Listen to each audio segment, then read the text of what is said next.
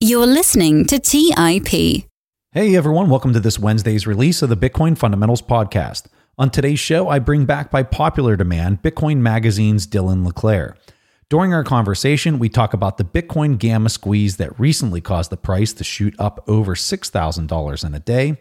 We talk about his thoughts on cash-settled derivatives and their ability to impact the underlying price of Bitcoin, his thoughts on the BitVM announcement, and much, much more.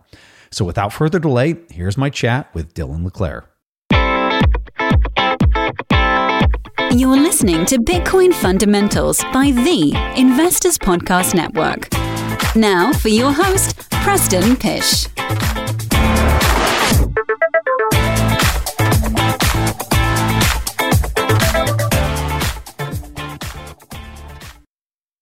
Hey everyone, welcome to the show. I have Dylan back by popular demand. Welcome back, Dylan. Thanks, Preston. I'm happy to be here.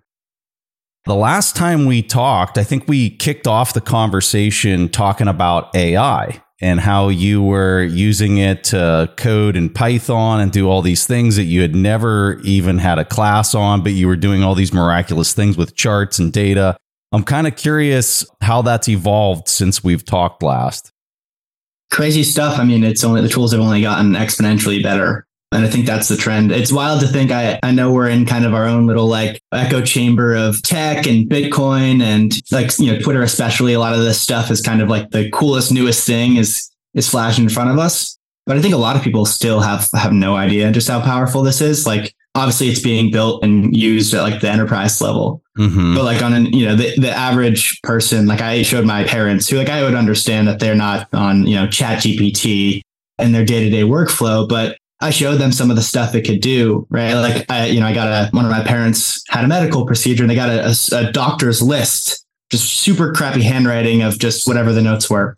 And I took that, I put it in, and it not only read it, but then I asked it questions about probabilities and asked it about symptoms. And, was it perfect? Who knows, right? But they were amazed that it wasn't a doctor they were like, who's saying that? And I was like, well, no, it's the AI that's feeding you these probabilities and info. And so never mind the whole, market stuff or the day-to-day coding, just the scope and scale of what you can do is pretty mind-blowing.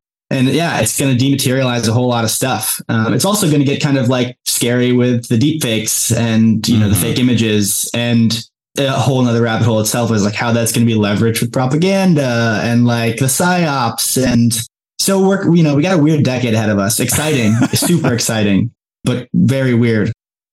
It's so crazy to me. So I've been listening to quite a bit of Peter Diamandis. He's been interviewing a bunch of AI folks. And there was a gentleman, I think his name is Imad. He's a leading expert in AI. And he was just talking about how much space these models are taking. So GPT-4, and I might be wrong, but I'm pretty sure this number's correct. Quoting his interview, he said that it was compressed down to 200 gig. You can ask this thing anything. It's not referencing some depository where it's pulling the data from, right? It has, after they trained it, has been compressed to just 200 gig. I could store that here on my computer here at my house. And then I can ask it any question. I can provide any type of input to this compressed 200 gigs. And then it spews out the response to anything. And with high precision accuracy. I just can't even wrap my head around how profound that is. It doesn't even make sense, how something like that could even be possible. And, they're talking about GPT-5 and what they're going to be feeding it and how the processing and everything that they're going to be doing to create these models. But the compression of the actual file after it comes out probably won't be all that much larger. I mean, it'll be larger than 200 gig, but probably not a lot larger. I don't know, but I would guess 300, 400 gig on GPT-5, and the level of performance is going to be, it's not going to be twice as good. It's going to be 1,000 times better than 4. So I don't even know how to comprehend what's taking place right now. It's totally nuts. Totally nuts. I mean, you got to give him a lot of credit. Jeff Booth was coming on here and he was talking about, he was, doing the folding paper analogy, and you fold it 30 times or something and it goes to the moon or the sun or what. There was some exponential analogy he would always give. And like the AI stuff and like all of like Moore's law, it sounds good. And you're like, whoa, that's really incredible. And then to watch it happen in a year, 2 years, like every month, it's like leaps and bounds better. You can submit a picture of a meme and it breaks down the meme, like no text, just an image, right? It's just like, wait, this thing is, it's not thinking for itself, but to us, it appears like it's thinking for itself. Yeah. Right. So it's pretty mind blowing. We're just along for the ride at this point. The genie's out of the bottle, right? Like we're not putting this thing away. For better or worse, we have it here. Get ready. Get ready. Have you been still using it to make charts and to kind of just help yourself analyze large amounts of data? Yeah. So my day to day, I'm doing some stuff with UTXO management, kind of a Bitcoin based fund. And so again, like didn't really know how to code at the turn of the year. And with one of my buddies, Sam Rule, we've been putting together dashboards, pulling from 5, 6, 7 APIs, kind of making just like interactive charts and data streams and all this sort of stuff. And Sam's a better coder than myself, but we're both leaning on it pretty heavily, feeding it documentation and all this other stuff like errors and it's not the best thing in the world. I'm sure there's far better coders, but for someone that's like, again, never had any formal training, and just kind of like making it up as I go, it's a pretty powerful tool. It's unreal. Hey, where I want to really kind of start off the conversation is in the bond market. We had on the previous episode to this, we had a mastermind discussion and had some intense debate over whether treasuries, the whole bond yield curve, whether it's going to keep selling off, whether it's going to start getting bid. To make this even more fascinating, we have the largest amount of calls on TLT, which is the long duration bond ETF that's out there. 350,000 call contracts per day right now, which is an all-time high. And we have all-time shorts happening on the futures to basically counterbalance this all the market makers, in order to basically cover their bases, are going short on the futures market in order to cover their tracks. We have this massive setup, right? That whatever the underlying ends up doing, it's going to probably be extremely dramatic because you have so much leverage being poured into this. What are your thoughts? Like, where is this going? For the past 2-3 years, I would say I was in the camp of yourself, Lynn Alden, Luke Groman, a couple other like very, very verbal bond bears out there. And there's many more I didn't just name, but, kind of like a hard money thesis, bonds, fixed income paper, debt, assets are screwed. And that was, slam dunk home run correct. And I think we've seen, in terms of the principal value of long bonds globally, you've seen the past 2 years of price action, the worst bond price action in recorded history. Modern, and there's like a Bank of America chart. It's like the worst treasury drawdown since 1770. And you're like, okay, so ever. And so I think in terms of that, we've seen the big move. Yeah. And, there's a lot of debate about the long end going to 5.5 or 6 or 7, or no, it's, we're entering the deflationary phase finally of this tightening cycle, and they're going to get really, really bid. But I think the interesting thing for me is like, is TLT or is the long bond like a good trade over the next 6 months or 12 months? Like that's a topic that you can have a really, really long debate on. But I think regardless of that, like bonds are at best, in my opinion, at best, you buy them for a trade. And I'm not telling you to buy bonds or not, right? That's everyone else's decision. But it's a trade at best, in my opinion, right? Of like the long end. Because like I will never, even at 5%, right? I have zero interest in lending my money to the US government or any government in fiat denominated terms for 30 years. So if you think about, how the recession comes after a yield curve inversion, right? Like a lot of the pain in the stock market and in financial assets and a recession doesn't come when the yield curve inverts. It comes after the yield curve uninverts after an inversion, right? And historically, that inversion comes, the last, 3, 4, or 5 cases have been because the front end falls, right? The Fed cuts, if you're looking at, say, the 2-year, which is kind of just a blended average of the next 2 years of the market's expectations for rates. Well, it's because the Fed sees weakness, you start to see real pain, they cut. Well, this cycle, it's been really interesting because the Fed's been holding, they're holding. The economy, surprisingly, to a lot of us, including myself, has been very robust in fiat nominal terms, right? Mm-hmm. They're running massive deficits, very robust. Consumer is stronger than you'd expect. We haven't seen that kind of like recession in the labor market. It's starting to crack a bit, or the spending. So front end rates have been high, and we've actually seen a bear steepener, which is the long end blowing out and rising up to near around the level of the front end. There's some really, really smart people out there that I respect and follow that are very, very bullish on bonds here. And there's people that I also respect and I think are very, very smart that are like, no way. They're running 8% annualized deficits before the recession hits. I don't really have a strong bias in one way or another. Like I don't think my edge is, going speculating on where long end rates go over the next 3 months or 6 months. Mm-hmm. But I do think that the economy is going from, is in the deceleration phase for sure. Mm-hmm. And rates are still 5.5%, where we just, post probably the second half of 2023 after inflation tailed off a bit in year over year terms. Right, the derivative of inflation, prices are still higher than ever, but they're rising not as fast as they once were. We're now actually just kind of in the tightening phase, right? Because all of 2022, even when rates were being were rising, inflation was still 8%, 9%, 7%, and so that's monetary policy isn't tight with inflation at 7 and rates at 5, right? But in a very indebted economy, the monetary policy is a bit tighter when rates are 5.5% for 6, 7, 8, 9, 10, 12 months, and inflation's lower than that. So I think that's where we are. And so, do long bonds probably give a pretty good trade risk reward, especially if the bond math, like the convexity of the bond and how it trades, right? I think like a 1% move lower in yields versus 1% move higher in yields is like a very, very asymmetric bet right now. I don't know the math off the top of my head, but some bond guys could tell you. So like there's a lot of reasons why it's a good trade, right? Or not, depending on what you think. But I think the story is still the same, right? The debt to GDP is 120%. There's no way you get out of this historically. Look at every single financial analog in history without a sustained period of inflation higher than interest rates, right? So do you want to buy and hold long duration paper in that environment? No. And I think that's unchanged.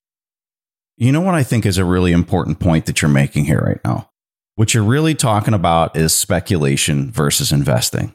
When we look at the size of the money that's going into this market right now, we're talking trillions of dollars. I don't think you can classify it as investing. I think you got to classify this as speculation. And we're talking about speculation to the tune of trillions.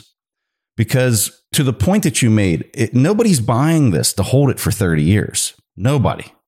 Absolutely nobody. Because everybody can look at the math on the horizon and say, oh yeah, like if you're holding that to maturity, you're going to get wrecked. I think everybody that's buying it long knows that. And so because that, if you buy into that logic and you agree with what I just said, that means they're speculators. That means they're rolling the dice. They're betting on what they think the market psychology is going to be, much more so than buying something that they actually think is valuable. And I think that that's just really concerning as a society at large, global society at large, is that this is what fiat has pushed us to, which is everybody becomes a speculator. Nobody's actually buying something because they actually think it's valuable and that it's going to provide value to society. It's garbage. It's total garbage. Yeah. And you are being forced to step into the casino with trillions in buying power. And it's just very frustrating to kind of see that that's what this, and you know what, so much of it gets lost because everybody's just like, oh, well, maybe I can make my mark because I'm going to be the guy who correctly called the bottom of this bond bear market. And then I made a bunch of money on the upside for the next year, or the next 6 months until they step in and obliterate it from there. So right now it's super precarious because you have so much leverage that's pouring into this exact moment in time. And I think everybody's looking at the last 40 years and they're saying, well, if you get that right, like you make a whole bunch of money as the bid comes back into the market because the government comes to rescue it all. I just don't know that that's necessarily the case this time. Like the government stepping in to rescue it this time. Like I don't know about you, but I think the top of this 40-year bull market in bonds was COVID. Like, I think that was, absolutely. That was the top. That was it. So like moving forward, what does that look like when the government steps in to quote unquote rescue it? Because rescuing it means the numbers are getting worse, right? And I think people that are looking back at like the 1940s to 1980, when we were in a 40-year bear market in bonds, literally 40 years of bear market, the difference between that period of time and now is we didn't have 120% debt to GDP, right? Or 8% deficit to GDP, which is huge. And the demographics too. And the demographics and the total obliteration of mid-cap, small-cap businesses that have been all consolidated into the hands of a couple. And you don't have a naturally occurring, you have a totally synthetic economy at this point. You didn't have that from 40 to 1980. So people that are thinking that treasuries get bid through that, I'm not saying that they won't. What I'm saying is it's not such a guarantee like we have seen for 80 years that that's what plays out, right? I'm curious, do you agree? Do you think that you could actually see them sell off harder by some announcement that they're stepping in? Is that possible? Yeah. I think maybe you shared it. It was Luke Groman saying like, hey, and there's been a bunch of people for the past, 10, 20 years that said, hey, the Fed's trapped, the Fed's trapped, the Fed's trapped, which, may or may not have been true at the point, but the trend has gotten worse. The outlook has gotten worse repeatedly, time and time again, with each subsequent intervention. And now it may or may not be true, right? Where you correctly called the BTFP basically a implicit yield curve control for the banks. You're bailing out the banks and their bond exposure while leaving Main Street hanging. But now with the long bond trading where it is, it's like if yields blow out and you intervene and say, hey, we're printing, maybe there's a knee-jerk reaction and stuff, and the fixed income gets bid, yields fall. But then it's like, wait, they're printing. Like, why would I hold this paper? So the environment's very, very different than it's been. There's no question in my mind the nominal top and the real top in fixed income was COVID, right? You're never going to see. I mean, even if, and I am extremely skeptical and doubtful this happens, but even say we see the 30-year trade back to 1%, which is, in my opinion, is absolutely not happening. I agree. But even in that scenario, you've had 30% inflation since that point. For you to get back to your all-time high purchasing power terms in fixed income, you need to see yields go negative, which, like, again, this is a bizarro world that doesn't exist in a free market, right? Like the whole reason that anybody besides someone that was mandated to buy fixed income or bonds at 1%, the reason that they would possibly be bullish, the reason people were buying 100-year Austria debt, right, or negative debt for, German bunds was, if it goes more negative, I make a boatload of money. Mm-hmm. And so like that whole environment is done, right? The 60-40 inverse correlation of bonds and stocks that everyone's made a bunch of money off of. 2022 was a shock for them because bonds got killed, stocks got killed. Now in 2023, bonds are flat. They rebounded and then since have sold off, and stocks have killed it. Big tech has killed it. FANG plus NVIDIA and Tesla have killed it. And that's just started to normalize. But now it's really interesting because, and I don't think this is so much of like a directional indicator of like, it's buy stocks or buy bonds or short one or the other right away. But if you're looking at like the equity risk premium, ERP, difference in expected earnings, expected yield of investing in stocks and bonds, it's the lowest it's ever been in recorded history, right? Mm-hmm. So is that saying that the bonds go up, decrease in yield? Or does that mean that stocks are grossly mispriced, right? Like the basket of tech, really, I mean, it's just that the top 7 equities, the top 7 stocks, everything else, the Russell, everything's been getting killed. I think there's like 30% of companies in the Russell don't make any money. They're like cash flow negative, right? So like all of this stuff is completely different than it's been in the past. We don't have a balanced, a balanced economy here. Like you said, we have this distorted kind of passive zombified equity index environment where, again, no one's really conducting like investment calculation. They're just saying, let me just buy QQQ because QQQ has positive momentum. And so, there's a real potential, in my opinion, for pain. Whether what that looks like if the Treasury continues to run $2 trillion deficits, that's really interesting because I don't think anybody and no portfolio manager, no one that's invested in the United States in anyone's lifetime has experienced that. But, maybe who has? Well, anybody that's kind of invested or ran money in an emerging market where they understand this environment. They understand what happens in an environment where you have just absolutely no fiscal prudence, and you're just printing at will. You're issuing money anywhere and everywhere. $100 billion to Ukraine and Israel, or whatever. I'm not even getting into the political left right. I don't care about that. It's more just like, debt ceiling doesn't matter. Actually, we're going to issue $2 trillion and just let it rip. And I think that should be pause and a cause for concern for anybody that's managing money, right? It's like, what's your benchmark? And that's in flux, right? Because even the official inflation numbers, right, may or may not actually be an accurate indicator of that. I think there's a real good case for even equities, right? Instead of 2021 inflation adjusted terms being maybe not a generational top, but being a top for a while, right? Whether you want to use CPI or some shadow stats or M2 or whatever you want to use, right? If you just look at where the S&P 500 traded, as a basket, and you put it and you say, just divide it by CPI to keep it simple, right? We may just be in for a decade of chop, right? Where stocks do a decent job of maintaining or kind of quasi maintaining your purchasing power, but it's not the free lunch up 8 to 10% year over year compounded returns that people were used to for the past decade, 2 decades, 4 decades in the case of the baby boomers. So that's a real interesting thought too. And I don't think many people have kind of ran through those ideas. Let's take a quick break and hear from today's sponsors.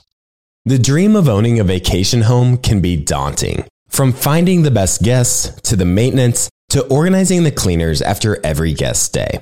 With Vacasa, they make that dream into a reality.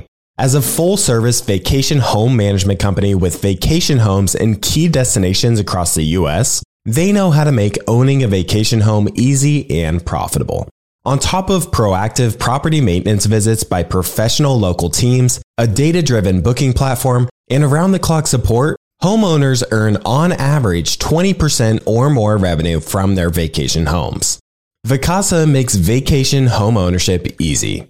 If you're looking to make more from your vacation home by doing less, partner with Vacasa at vacasa.com. That's vacasa.com to get started on your dream of owning a vacation home.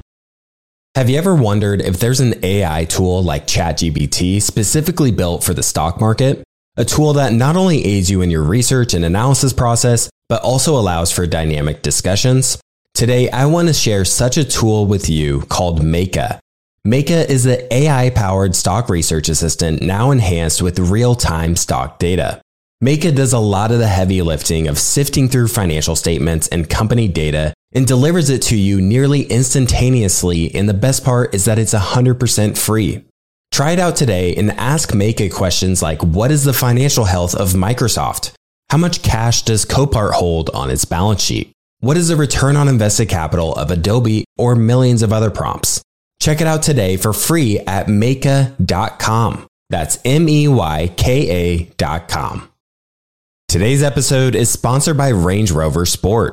Range Rover Sport leads by example with their dynamic design that rises to the occasion. It's got powerful on-road performance and commanding all-terrain capabilities, coupled with signature Range Rover refinement. The third generation Range Rover Sport is the most desirable, advanced, and dynamically capable one yet, redefining sporting luxury. It's got advanced cabin technologies such as active noise cancellation and cabin air purification, offering next-level comfort and refinement. The purposeful cockpit-like driving position sets the tone for a focused interior that promotes exhilarating driver engagement. Award-winning Pivi Pro infotainment is at the heart of the experience and provides intuitive control of the vehicle systems. You can enjoy a dynamic drive and total comfort with optional 22-way adjustable, heated and ventilated electric memory front seats with massage function. Design your Range Rover Sport at LandRoverUSA.com. That's LandRoverUSA.com. All right, back to the show. The thing that I think people are missing with this basis trade that is just insanely levered right now is if the spot does take the prices lower, the bond prices lower and the yields higher, you're going to have a squeeze of epic proportions that quickly make these numbers that don't look like they work today from like a fiscal standpoint and just totally amplifies the living hell out of them. And that's when things potentially could get really, really crazy. And I'm not saying that that's my base. I don't even know what my base case is. I'm just looking at the amount of leverage that's sitting here right now at this moment in time, because I can see the rationale for a recession coming, right? Like we can see the spreads between the 10 and 2. And like, if you just look at all the various spreads, it's kind of suggesting that unemployment's going to really start to take off here in the coming 6 months. Like all of those metrics, like leading indicator metrics, are saying the recession is coming and it's coming very soon in the coming year for sure. Like I can understand why people might think that that's what's about to play out here. But if it doesn't, because there's so much leverage at this exact moment, like it could get really hairy really fast. And boy, I just can't even imagine what that would result in. But no question there. I guess I'm just highlighting. I think this is really, really important for people to pay attention to this bond yield curve right now. And if they can't keep the oil prices in check and some other things that are leading indicators of inflation, I think that's going to be the thing that potentially tips it or maybe causes people to really have to unwind this really hard position that they're taking right now that we're going to get a bid into the next 12 months. I 100% agree. I think I maybe said it on your show at the end of last year, at the end of 2022. And I mean, here we are with yields having, broken the 2022 highs they made. It was a really interesting stat, just a small sample size, 2 of 2, but it's something I think everyone should ponder. And it was the last time, this was in 2022, but it's the last time stocks and bonds drew down to the magnitude that they did in 2022 of like 20% plus each. Was 2 separate occasions, and it was 1931 and it was 1969. And in each of those instances, 2 years following, the U.S. defaulted on its debt. They broke the gold peg in both cases. So, maybe that's not a technical default, however you want to think about it, but FDR seized your gold and Nixon said, we're not honoring the international gold peg. So, I mean, here we are with fiat currencies, right? We have no gold peg. So what is, and with 120% debt to GDP, whatever it is, maybe I think it's a bit higher at the current moment. There's been 53 instances of governments reaching that level ever. And all of them except modern day Japan and the US currently have defaulted, either implicitly or explicitly. Explicitly means, they literally didn't pay it back in the case that, the debt was in, say, dollars or another currency or gold. Or implicitly because basically they inflated it away, hyperinflated, or just, a sustained period of financial repression. And even like modern day Japan, right? You see what's happening with the yen, right? Everyone goes, well, Japan's got away with it for so long. And I say, okay, yeah, look at the yen. Yeah. So, right. If you think about what's Japan doing to address their debt, well, they're doing yield curve control, and they've gone from a 25 basis point peg in the 10-year to a 50 basis point peg. And now they've said, well, we're targeting 1%. Japan, every time the yields, and they've moved it, right? But every time that the 10-year goes above that peg and you see, the swaps market and a bunch of speculators shorting that debt, challenging, shorting the bonds, shorting the currency, basically speculating attack the central bank, they just print more money, right? And then on the other side, they sell their yen, or they sell their dollars to buy the yen. They sell their treasuries and buy yen. And so they're trying to maintain to play this impossible game. And they do have a lot of foreign exchange reserves. But I ask people, say like, okay, well, if your analog is modern day Japan, like if that's your like, oh, the US can get away with this for so long, like they can do what Japan has done. Don't worry about it. Well, in that scenario, what's your dollar versus the yen? If the US is conducting yield curve control, whether implicitly or explicitly, or they're capping yields somehow, they come out with some word salad facility with the Fed and the Treasury. Like, what's your dollar to the yen in that scenario? Like, if the US comes out and says, "Oh, we're capping the 30-year at 5%," or what? Like again, whatever it looks like, who knows? the BTFP on steroids, right? With more complexity to kind of fool the modern day person as to what's actually unfolding. What do you do? Like what as an investment manager? And for me, like, I think you see Bitcoin react as the dollar is doing against the yen on steroids, right? That's what and gold too, right?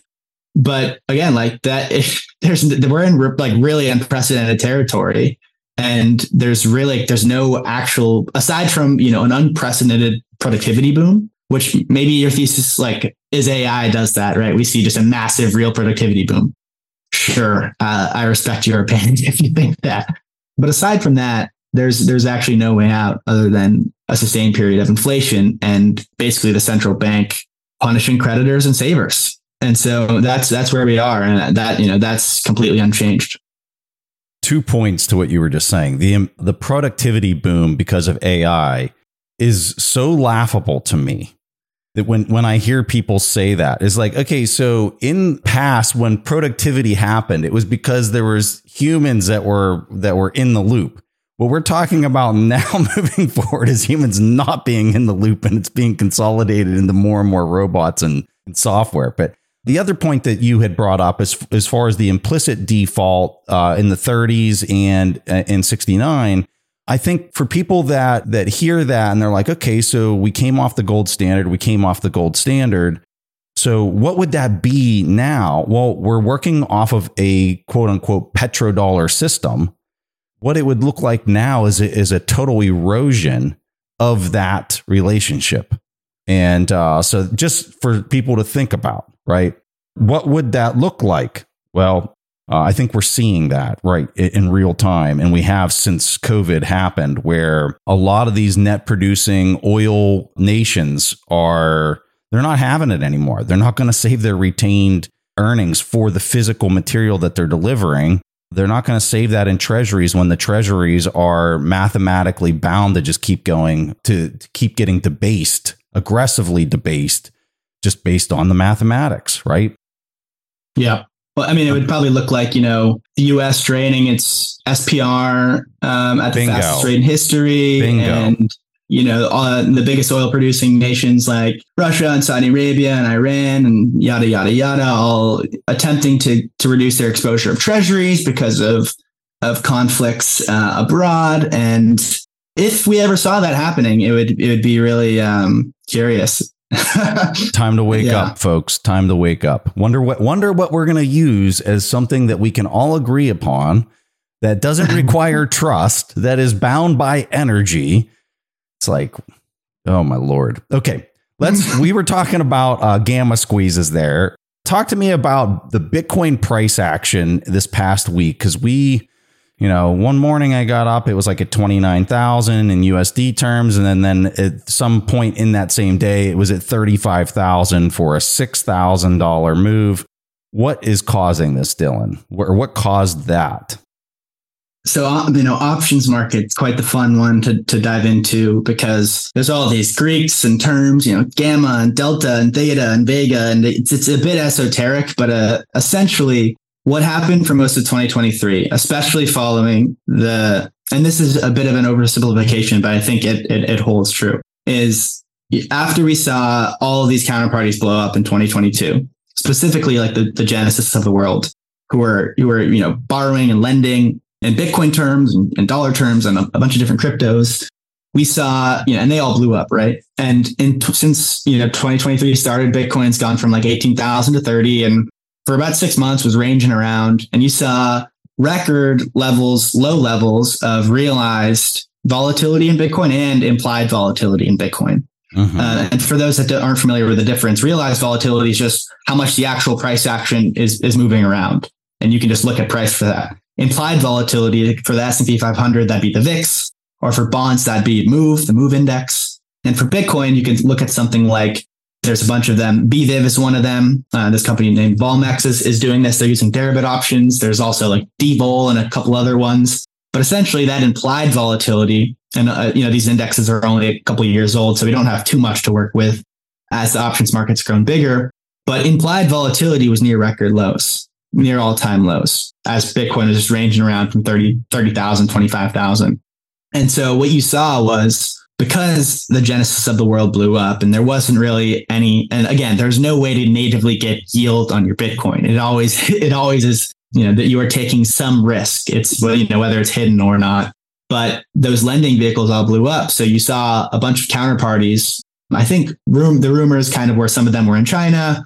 We don't really know. It's a bit opaque, but to get that Bitcoin native yield, and it's honestly technically incorrect to call it yield, but for the sake of the conversation, we'll call it quote unquote yield. They were selling call options. So Bitcoin's at 28K. I'm going to sell next month. I'm going to sell a $32,000 call option.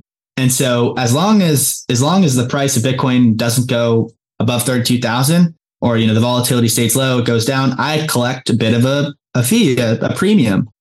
And so I get that in Bitcoin terms. And so you saw basically this trade just get rolled over and over again throughout 2023 of selling calls. Whenever Bitcoin pumped a bit, sell a call. And it almost in a synthetic sort of way.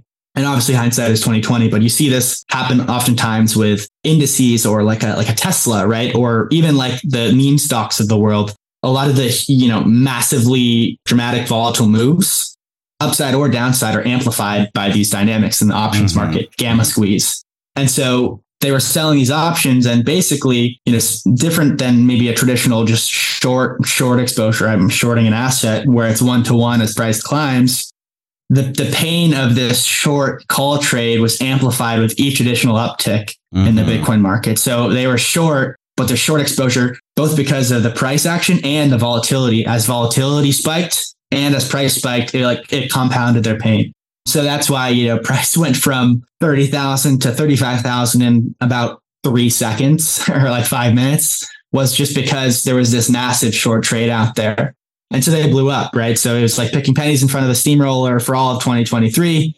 And, someone out there evidently blew up. And Galaxy actually this morning, and who knows when this episode's released next week, if we see them get squeezed again, but it looks like they may have rolled over some of that short exposure, and they're now short up into the high 30s, 30, 36, 37, 38, short gamma once again. So gamma squeezes can work both ways. I can also, sell puts, right? I can sell puts as income, and I'm short that option, and I can get my face ripped off on the other way.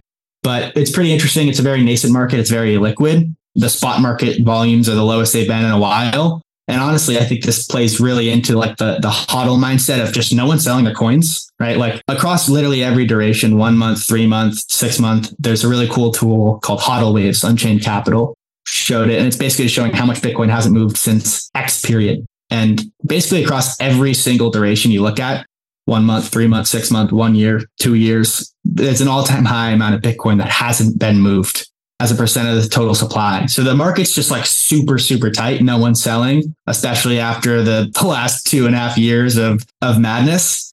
If there's any inflows, the spot ETF rumors, all of that, there's not a whole lot of Bitcoin to go around, especially if there's forced buyers. So that's where we get some really aggressive moves. And you see, weeks where the NASDAQ and S&P and bonds are down 5% and Bitcoin's up 25, right? Like that breaks a lot of models.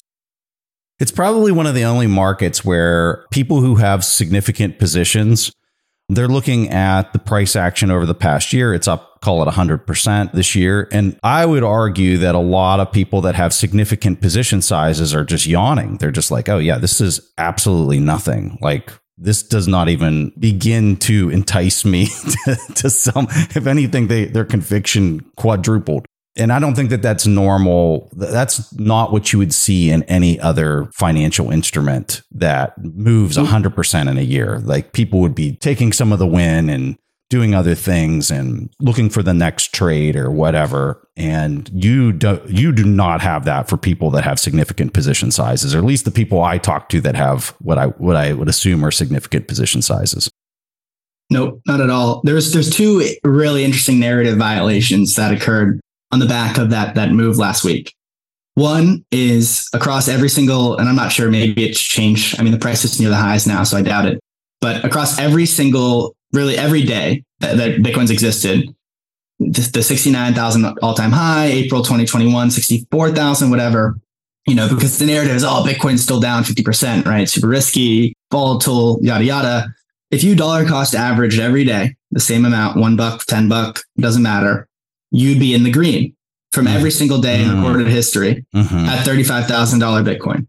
The second narrative violation is at the current trading tick, Bitcoin is down less than the long bond.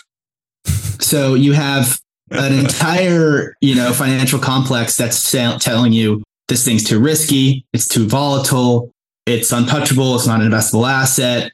Stick with what 60-40, right? And the 60-40 is down 35%. Like Bitcoin, it's like, okay, it's too risky. Sure.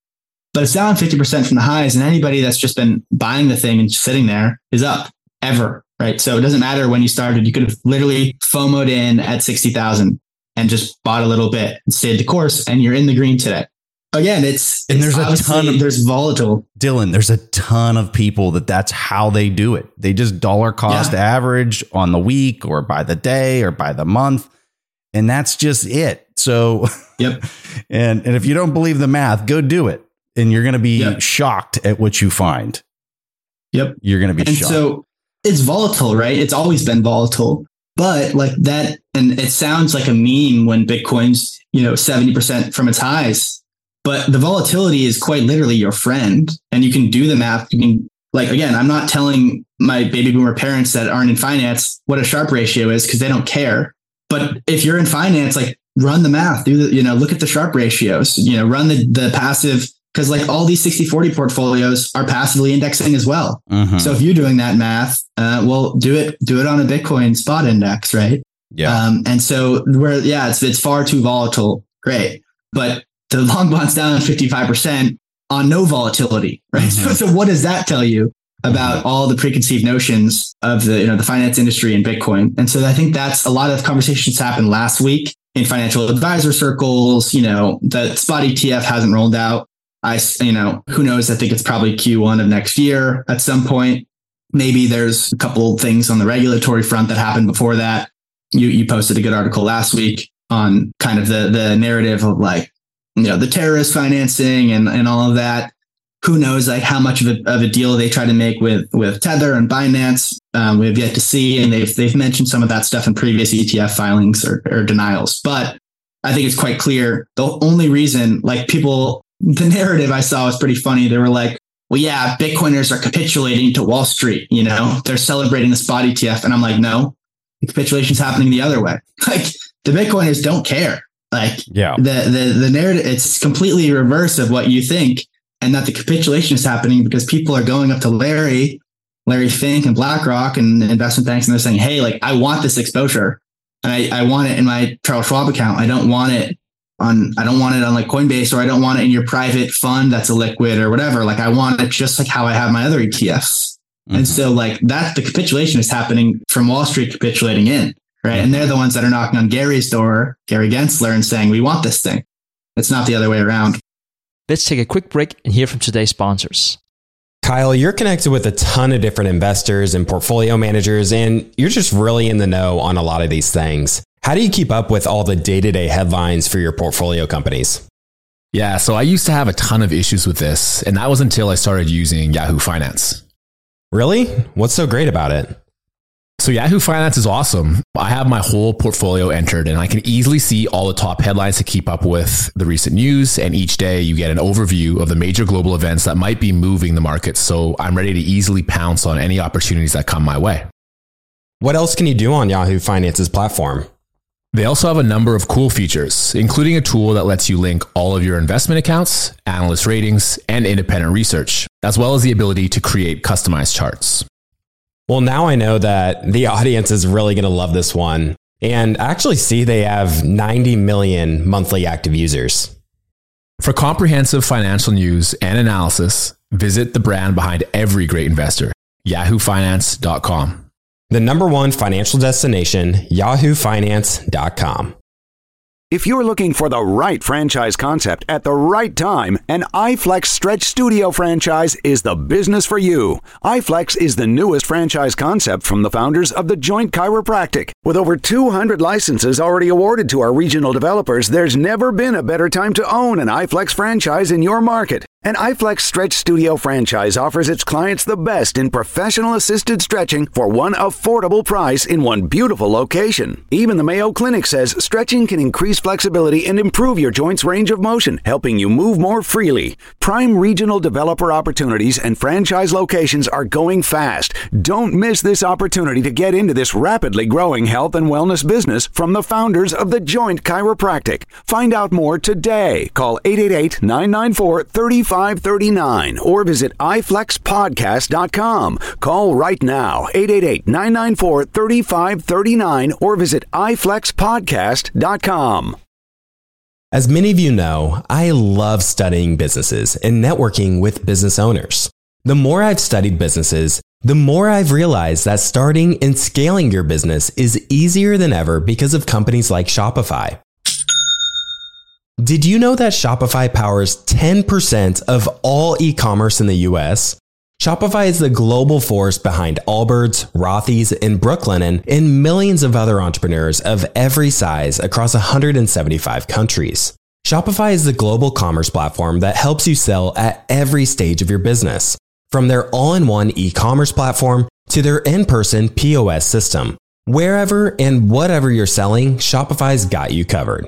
Shopify even helps you turn browsers into buyers with the internet's best converting checkout, up to 36% better compared to other leading commerce platforms. What I personally love about Shopify is that it's the turnkey solution to kickstart and grow your business, and they are totally committed to giving you the necessary tools to succeed as a business owner. Plus, they have an award-winning customer support team there to help you every step of the way. Because businesses that grow with Shopify. Sign up for a $1 per month trial period at shopify.com/WSB. That's all lowercase. Go to shopify.com/WSB now to grow your business no matter what stage you're in. That's shopify.com/WSB. All right, back to the show. On the idea of the Sharpe ratio and talking to your parents, here's a metric that I just find mind blowing. Pick any date in Bitcoin's history and then go back 4 years to measure the performance of that 4-year period. You can take the top, you can take the low, wherever you want to cherry pick the number, but then go back 4 years, look at that performance, and then assume you held 2% of your portfolio in Bitcoin and 98% in cash. In that portfolio construction of only 2% Bitcoin and 98% cash will match the S&P 500, the S&P 500 performance over that same period that you select, but you'll do it with 1/4 the volatility. Okay, that for people that are trying to understand what the Sharpe ratio is, it's showing you performance. So you're matching performance with only a 2% versus 100% in the S&P 500. And you're getting 1/4 of the volatility in your portfolio. And you select the 4-year period. And the reason why you do 4 years, because Bitcoin has a 4-year halving cycle. And I think that's probably a great way to kind of understand the cycle theory. Like if you're talking about like a traditional cycle, or at least the way it used to work in equities, it was every 8 years or whatever. I think that's getting smashed like a hammer. But anyway, so that's just another neat metric. You were talking about dollar cost averaging. I think that's another one for people to dig up and look at.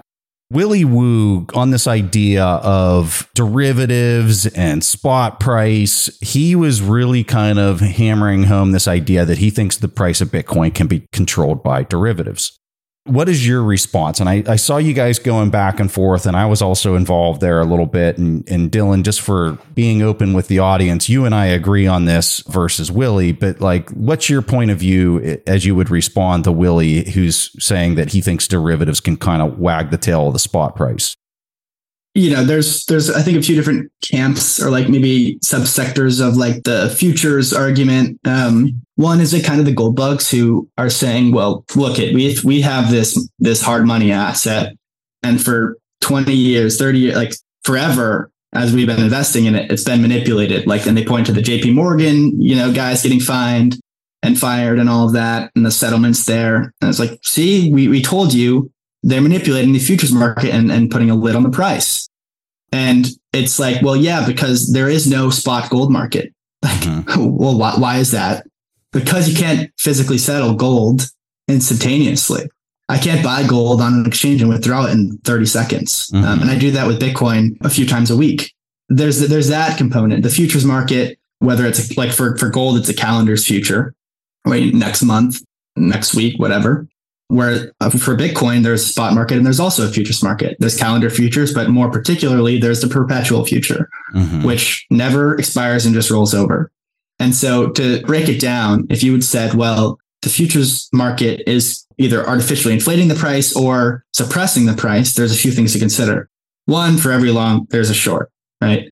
Two, there's a dynamic financing rate or funding rate, as it's technically called, in this market that references the spot market price. So say spot Bitcoin's trading at 35,000. If the futures market's trading at 34,000, there's an interest rate that the people on the long side of the trade are getting paid to buy it. So if you buy this contract and hold it, you're receiving every 8 hours an interest rate. And that interest rate is calculated based on where the price is relative to the spot market or the spot reference rate. So what does that mean? Well, essentially, you're getting, if the price is, too high compared to spot market or too low, you're getting the longs are directly paying the shorts, or the shorts are directly paying the long. Any derivative dislocation you see in bull markets, it often happens to the upside. There's a ton of speculators. Everybody's going long. They're, using Bitcoin as collateral, dollars as collateral. There's a frenzy. It's a mania. And that often resolves in dramatic deleveraging events versus, say like December of 2022, it was the opposite. And the spot market price and the price on CME futures was actually under the futures market was under the price of the spot market. So you were actually paying to go short Bitcoin. The shorts were paying the longs, and all of those people got blown out of the water. The notion that Willie says that you can, suppress this price on a long time frame is, in my opinion, wrong. The one thing that to consider is this goes out the window if there's an exchange that's not operating fairly, right? And in that case, the solvency of the exchange or the legitimacy of that exchange is in question. It's not a matter of if the futures market itself is suppressing the price. So like with SBF, right? They were like, well, look what happened with Sam. It's like, well, yeah, he was leveraging his solvency to cap this thing, right? It wasn't the futures market itself that was acting as the mechanism, because that's very much self-correcting. I don't know if that made sense or not, but that's my 2 cents. Because at a certain point, there are exchanges that are allowing people to withdraw Bitcoin because they're operating ethically.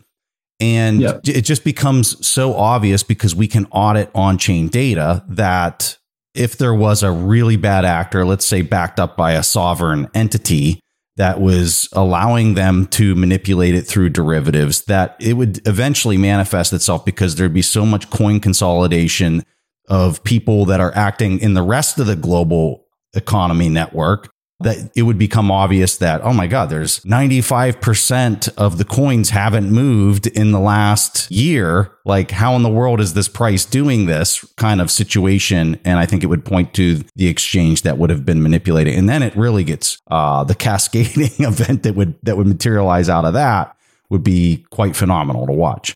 And I'm not saying that's what I think's happening. I'm just saying I think that that's on a long tail.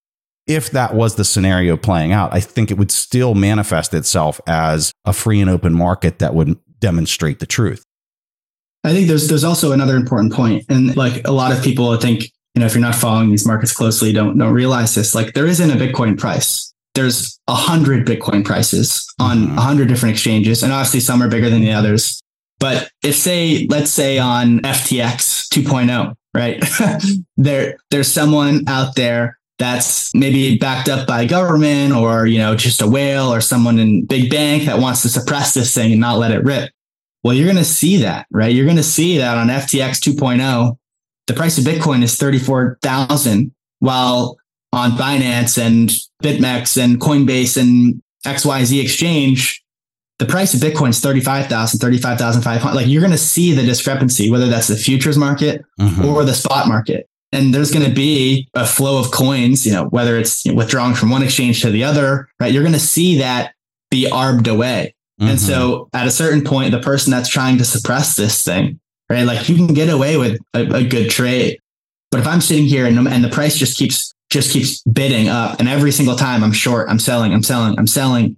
Well, it's like, I mean, you're trying to suppress a beach ball underwater at some point, and you're going to get blown out of the water. Like no one has infinite Bitcoin denominated capital, right? So that you're going to get checked, you're going to get called on your short position. Or if the exchange is operating in such a manner, the exchange solvency is going to get called into question. So that's where I disagree. And, the futures market and the spot market are very much intertwined, but on a net basis, futures, right? Like if I buy spot, I never have to sell it. Like I'll probably sell some spot at some point, right? But I buy spot, I send my Bitcoin to my cold wallet, cold storage. If I enter a long position or if I enter a short position, at some point in the future, I have to close it. I can never just log off and never there's always a net negative or net zero effect, net negative if you account fees.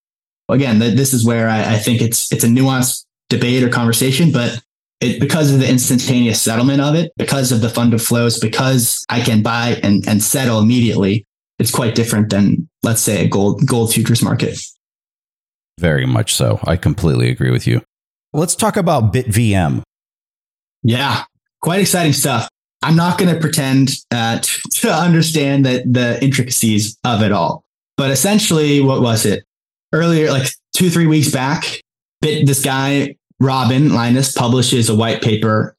I'm in Amsterdam for the Bitcoin conference that's happening later this week. And this guy publishes a paper and is basically like, here's a proof of concept. We figured out how to do compute off chain with a virtual machine and verify it on chain with a fraud proof. Essentially, it's not, again, this isn't a great technical way or a correct technical way to say it, but in the same way, Lightning has a system of channels where it can verify that, hey, if Preston says, he sent me 100,000 Satoshis and he didn't, and he tries to cheat me, I can take your funds, right? Like there's a fraud proof there that if you're lying, I can manually force that channel close and make sure you're not a cheater. That's what keeps people honest in Lightning. It's a similar sort of dynamic in BitVM where there's off-chain computation. And by computation, I mean, if you think about a lot of the stuff that these altcoins say they do, right? Smart contracts and referencing an oracle price and then derivatives and swaps and all this other stuff. And not that the exciting thing here isn't to create the altcoin complex on a Bitcoin channel or a Bitcoin denominated system. The real exciting thing here is that the value prop per se of the Ethereums of the world was there was all of this functionality that Bitcoin couldn't do. Bitcoin's just a boring rock, right? You can only send and receive. And Robin basically figured out how to, with just simple Taproot implementation, and it's simple proof of concept, but they've been iterating on more and more complex designs and versions of this, adding and layering a bit more complexity. And actually, I spoke to Robin for a couple hours in Amsterdam and went to a BitDevs literally the day after it was released. And there's like 3 or 4 core developers there, and it's like a hyper technical convo. And he spoke about they're working on creating basically their own version of their own coding language, essentially like a Solidity, like an Ethereum style Solidity, where they created, Solidity was actually created for the Ethereum virtual machine, right? And all that compute goes on chain. Well, Robin and the guys that are working on BitVM realize that you don't have to, the innovation of this is you don't do the compute, you don't do all the verification and the computation on chain. You do it off chain on a virtual machine and then peg it back in to the chain. So all of the side chain stuff and swaps and stable coins and all this stuff that people have been talking about as a theory and pegged assets, that wasn't ever possible with Bitcoin. And now there's, it's still proof of concept, but we now have the ability to do this sort of thing and verify it into the Bitcoin channel. So I think probably the TLDR is that the value prop for basically the entire altcoin complex is, it hasn't been realized yet, but gets destroyed because you can't scale everything on chain, right? That was like the essence of the fork wars, if you remember, obviously. And I wasn't around, but I read the history of it, of like, we need to infinitely scale the block size to accommodate for all this global finance. And the Bitcoiners and user activated soft fork said, no, we're not infinitely scaling it. And so Bcash was created and Bitcoin SV and all this stupid stuff, where they scaled up the block size by a crazy amount. And then you have, say, like with Ethereum, right, where you're doing all this complex computation on chain, right? And it's cool. It's innovative. I understand it. Right. But if you look at every time, even just NFTs or meme coins or Shiba Inu get launched on Ethereum, what happens? Gas fees spike to the moon, meaning the computation to settle that contract on Ethereum, because there's so much demand for this block space. Right. So what emerged?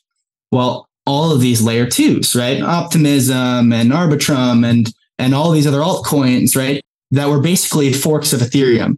Binance Chain and Avalanche and right, like there's a million of them. And to reduce the fee, it was become more centralized, right? To reduce the fee, we have to be even more centralized than Ethereum to be able to do that. But keep going. Essentially, right? And the Solanas of the world were all a little bit different implementations, right? But it was essentially we're gonna take this further centralized. We're gonna expand the block space. We're gonna consolidate the node running.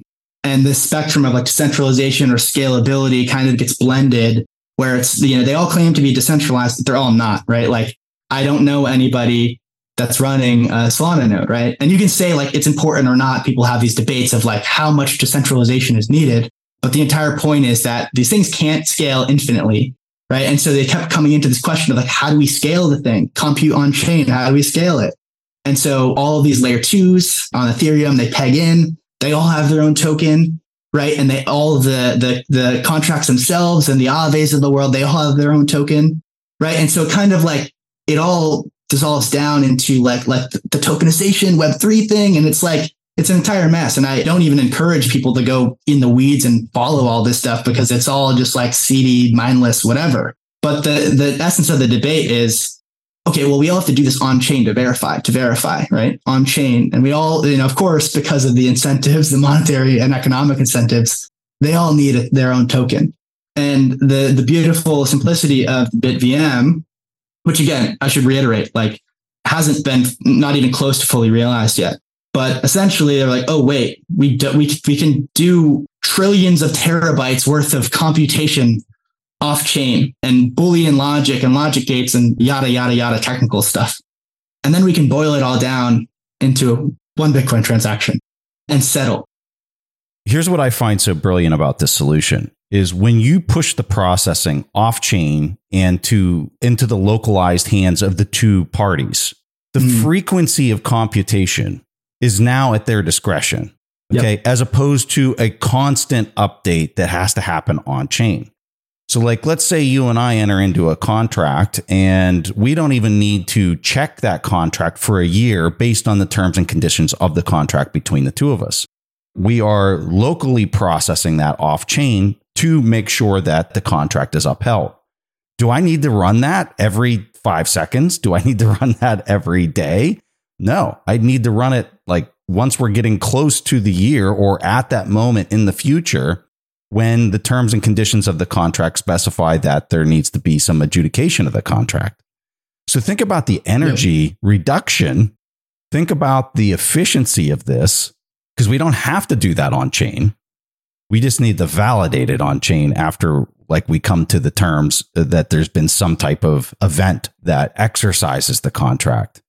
And if we understand the frequency of that, like this is so much more intelligent of a way to do smart contracting that people were talking about for years. We just didn't know how to do it. I said that this BitVM thing is almost like they found silicon in the blocks, because now you're able to do assembly. They're doing the assembly language now in order to do the if, then, or statements with what they're writing into the layer ones. And I think that another thing too is like, so how does validation work? Well, validation works through the debasement of the native token of the quote unquote blockchain of these other blockchains, right? So you're paying for that validation, you're paying for that processing and computation that's constantly happening through the debasement of the native token. You don't have to do any of that with this BitVM solution. I don't know. I find the whole thing fascinating. Where I'm a little bit at a loss, and this really comes to just my lack of technical expertise, is where this fits relative to like what we're seeing with the Taproot asset protocol that Lightning Labs just came out with. Are they complementary? Are they competitive? I just don't know. but I would imagine they're complementary to each other, but I truly don't know. And if there's people that are listening to this and you want to put some comments out on Twitter and when we post this episode, I would love to read what people think about that. I'm curious. Do you know, Dylan? I'm just assuming that you don't. I don't have a very nuanced take there. I think the really interesting thing is the Taproot was rolled out, November timeframe 2021, and for a while it was like, there was somewhat of a narrative, whether it was trolling or not. It was like, oh, this thing was, that was stupid, worthless, right? It was like, you didn't even need that thing. And then ordinals came out, and then again, I don't think speculating on JPEGs is the most interesting thing in the world, or BRC20 tokens, which was literally a JSON file to transfer a synthetic token that was valueless or useless on a blockchain. Like, that's not exciting for me. But the cool thing was, like, where an Ethereum NFT is essentially like an image file linked to a website.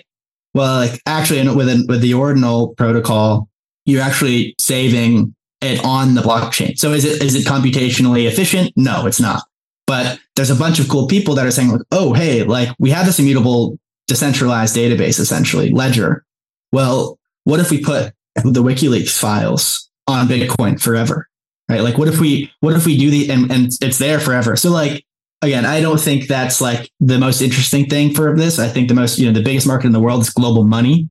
But I think the point I'm getting at is that basically 2 years after Taproot was rolled out, we see things that nobody had thought was, like, people thought this BitVM style implementation was possible. It was never achievable. And so now, once it was launched, you had a whole bunch of people, even like the smartest guys in the world I saw, like, on this stuff, core developers, Adam Back, right?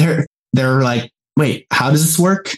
And, I saw Robin the whole time we're at Amsterdam, we're in the back room, and people are coming up to him, and I'm only following, 50% of the convo. And it's like, wait, how does this work? And, eventually, like literally I was at the BitDevs, and there's 4 core developers at this BitDevs. And Robin does an hour presentation explaining the white paper piece by piece. Someone raises their hand and goes, wait, so what's the point of this again? And it was funny to me because I was like, these are like literally like the giga brains of the world. And there's so much complexity and technical jargon here that it's hard to follow. And so, but the real exciting thing is, once people kind of get the basics of it, and they're going and doing a hacker house and getting this language built out and documentation and specs, I think there's going to be a Cambrian explosion of innovation and development on this sort of stuff. And not that the exciting thing for me is like a Uniswap where you just swap valueless tokens and whatever. Like, I don't care about that.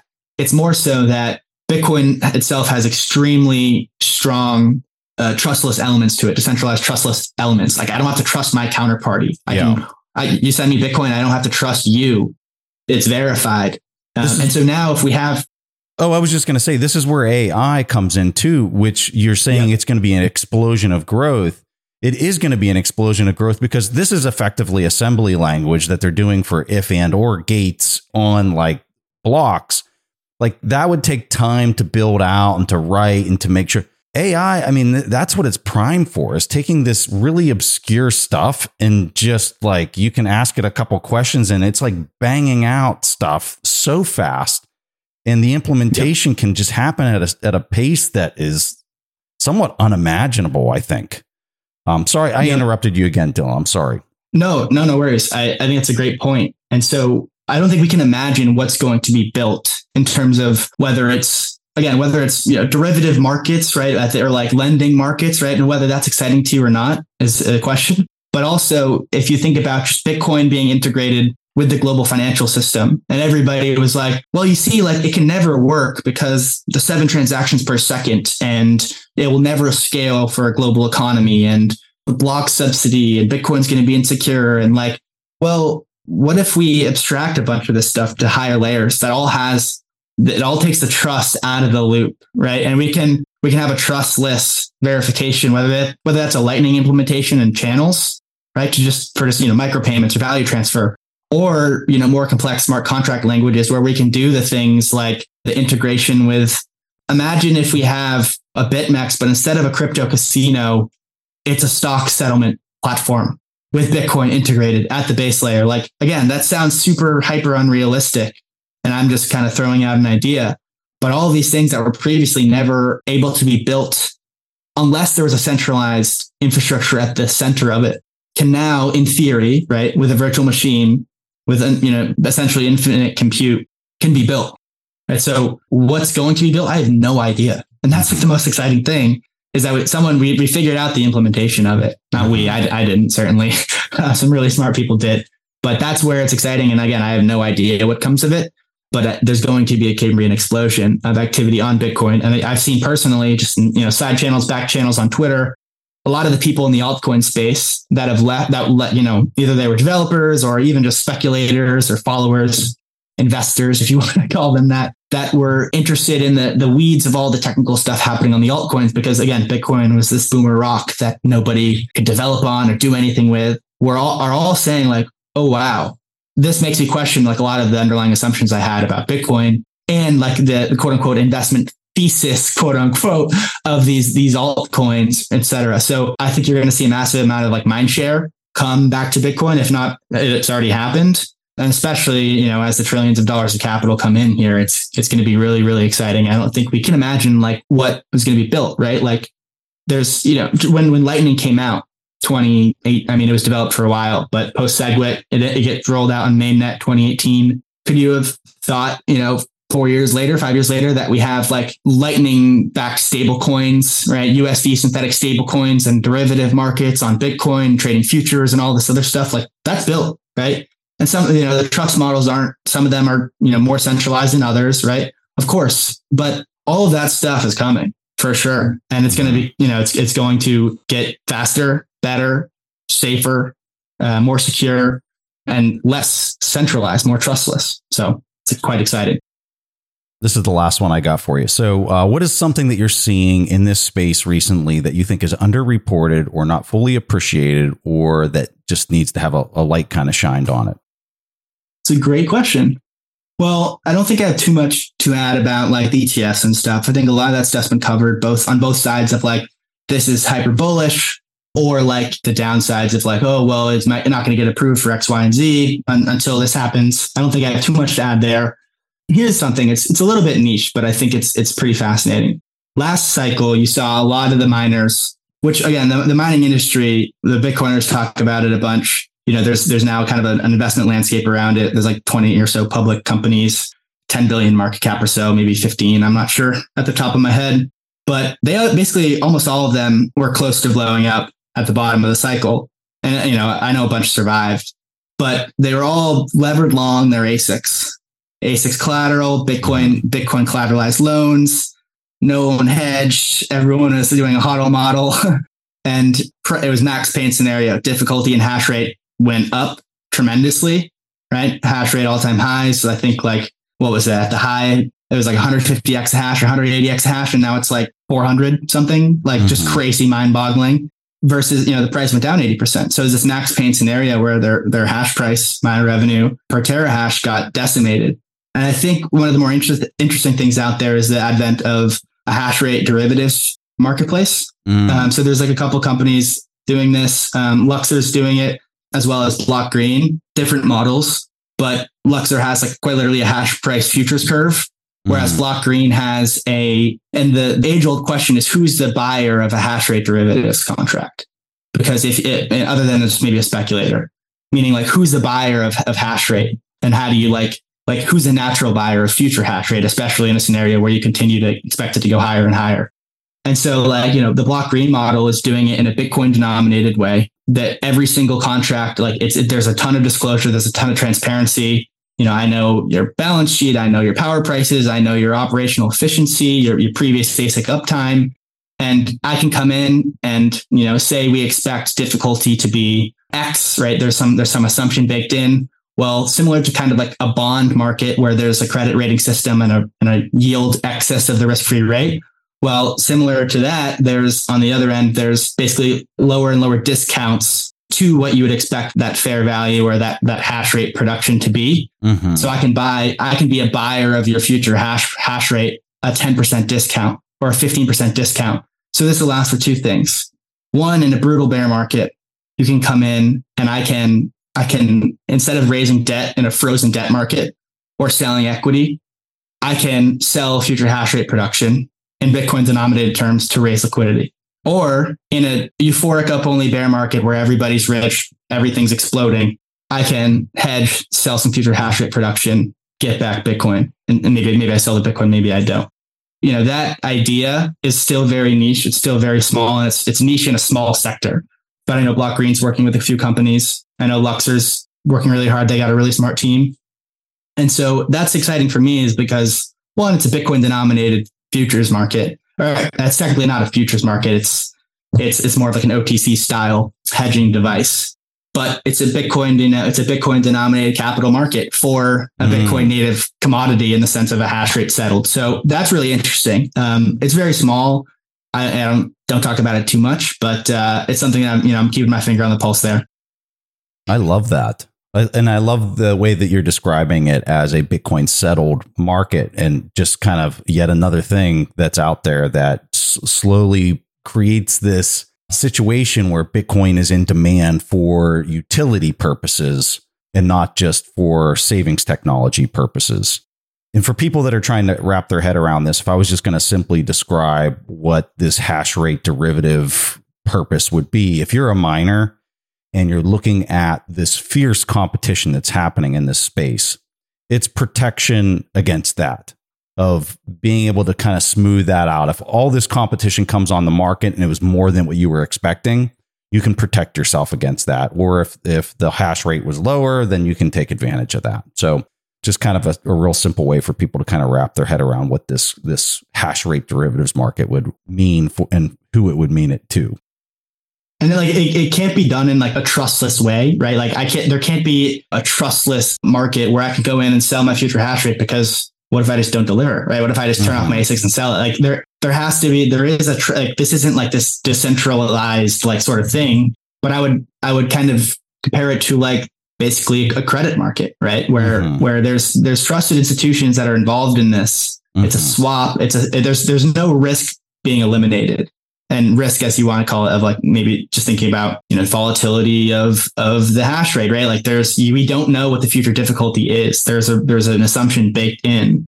There's obviously a discount of what they're selling that future hash rate, that what the price is, right? So there's a discount based on, how creditworthy or not, or how risky or not that purchase is, or that mining operation is selling it as. So in a similar way, like, I'm not going to lend to a junk corporation at Fed funds plus 100 bips. I'm going to lend to them at Fed funds plus 500 or whatever, like that junk kind of credit rating scale is. There's a similar thing happening with hash rate production, and then that being sold to someone that's interested in providing liquidity on the other side. So it's like very niche, right? I expect in the next cycle that, hopefully, obviously human psychology takes hold, but I think there will at least be another tool for all these mining operations in an extremely cyclical business to hedge risk out, because all of them were levered long. They're levered long Bitcoin. Their operation by very definition is leveraged long Bitcoin. The ASIC collateralized loans, the whole 9 yards. And so this is just another tool for them to mitigate some risk. And even in like, say the halving comes, Bitcoin's price is going sideways, who knows, right? Like a lot of these miners will be pretty hurt. Instead of having to go raise or dilute their stock price, right? In theory, I could just sell some future Bitcoin production and raise liquidity there, which is an avenue that hasn't existed previously. One of the things I find so fascinating about this whole space, so like when you're talking about how they're levered long and how competitive this industry is, all I can think is it's a massive incentive for those rigs to flow into naturally abundant energy source regions, right? Because if you can get it for 2 cents per kilowatt, you can just compete all day long. Like you just can, because you have such a huge advantage because you're tapping into abundant energy. But if you're paying much higher prices and you're getting levered, like you blow up, all those rigs are just going to flow straight into an area that just has naturally abundant energy. And I find that fascinating. I find that to be totally in harmony with what nature actually wants here. And just no point other than I kind of marvel. No, I marvel at fantastic point. I just marvel. It's not understood, that point of like, you'll be, what's going to happen in the next halving when their revenues get cut in half, as if it's like a gotcha. And it's like, well, what's going to happen is the inefficient commercial miners that are mining on grid energy are going to go under, or they're going to have to sell. And who's going to be mining is like someone in the middle of the, North Dakota Bakken who has free energy because they're flaring with natural gas, or, some, like excess free energy in some, hydro dam that has way too much, has way too much energy and no one to buy it. Like this process of mining and whatever assumptions you want to bake into like what fees are going to be in the future or Bitcoin price, you can do like Bitcoin denominated assumptions or dollar denominated. This is going to be commoditized, and the winners aren't going to be these massive scale, consolidated mining operations. It's going to be, the edge case, hyper efficient miners, like there's people that are heating saunas and heating spas with ASICs, right? And that heat isn't going to waste. That heat and that energy is actually, it's the byproduct of that is being used to heat things, right? There's like so many use cases that like nobody has thought of. And as that difficulty gets cranked higher, hash rate continues to go up and the block subsidy continues to ratchet lower, that efficiency in aggregate, which is, it's impossible to measure like what's the average energy input cost for the Bitcoin network. We can quantify a lot of things. We can't quantify that. We can kind of guesstimate it. Well, that trend is just going to continue of like increased efficiency where I can't make money mining Bitcoin on my laptop. You used to be able to. Well, like that's a good thing, right? Because this is just increasing the energy efficiency everywhere that it's leveraged.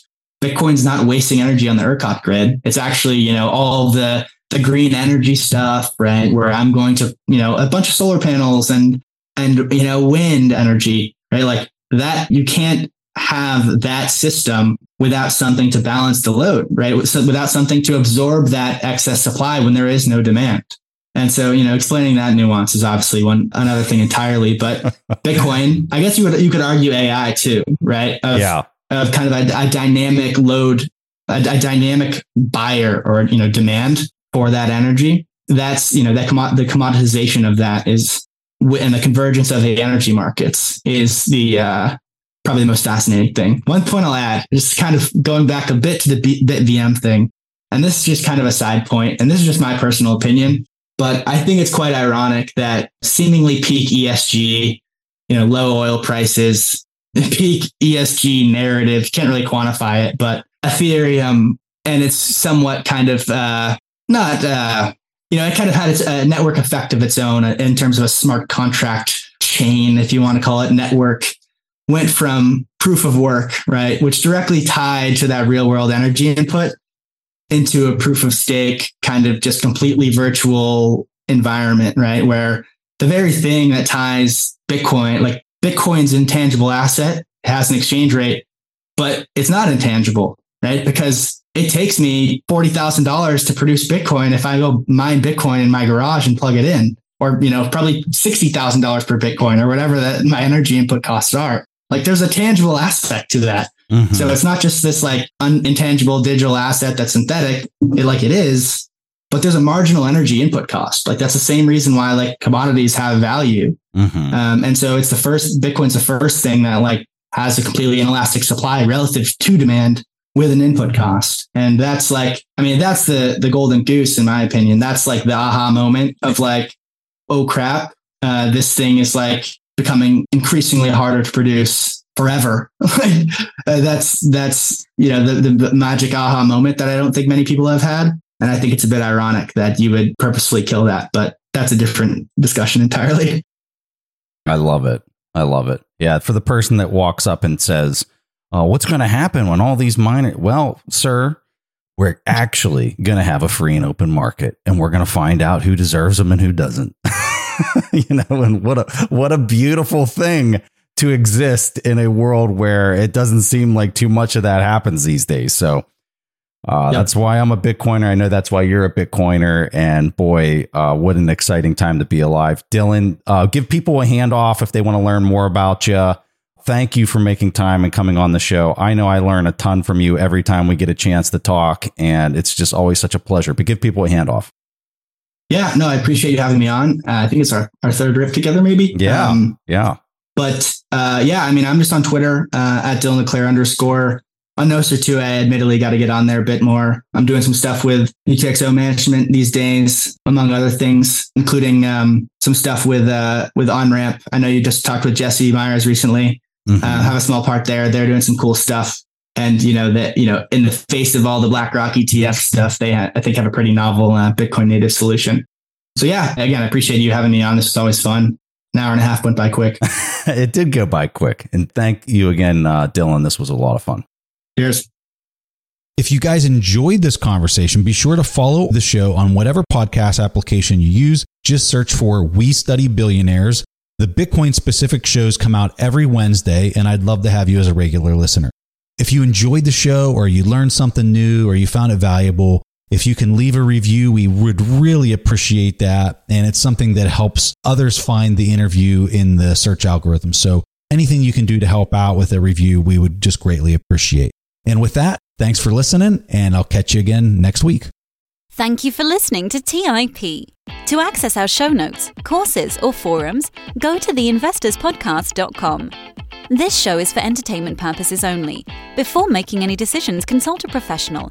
This show is copyrighted by the Investors Podcast Network. Written permissions must be granted before syndication or rebroadcasting.